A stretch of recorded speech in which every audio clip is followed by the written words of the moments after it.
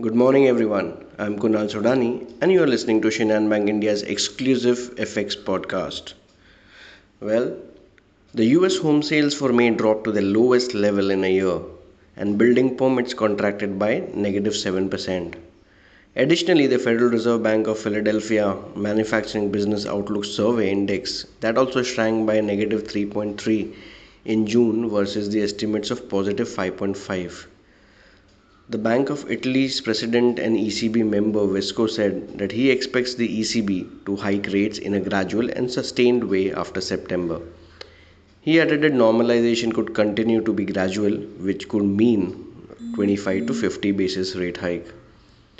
We had the Bank of England policy yesterday. The pound rallied sharply following a 25 basis rate hike by the Bank of England. The Bank of England decided not to give any forward guidance regarding the pace and time of monetary policy adjustments.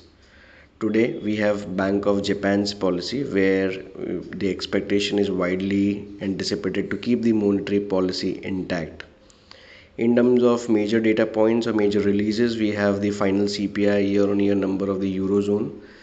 Today, Fed Chair Powell will be speaking, and industrial production data of US is lined up. Talking about a dollar rupee pair and how do we fare from here and what would be the expected range. First, the dollar index has cooled off a bit. It went below 104 levels as well, currently around those levels of 104. Brent crude prices have also cooled off a bit towards $118 per barrel.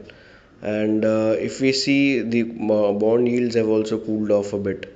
So taking all into cues, we may see a gap down opening maybe below 78 levels today. Overall, the expected range can be 77.75, which may act as a support, while 78.15 may act as a resistance for the day. So that's all from my side, friends. Wishing you all a very, very happy and very, very wonderful, energetic day. Thank you so much, everyone.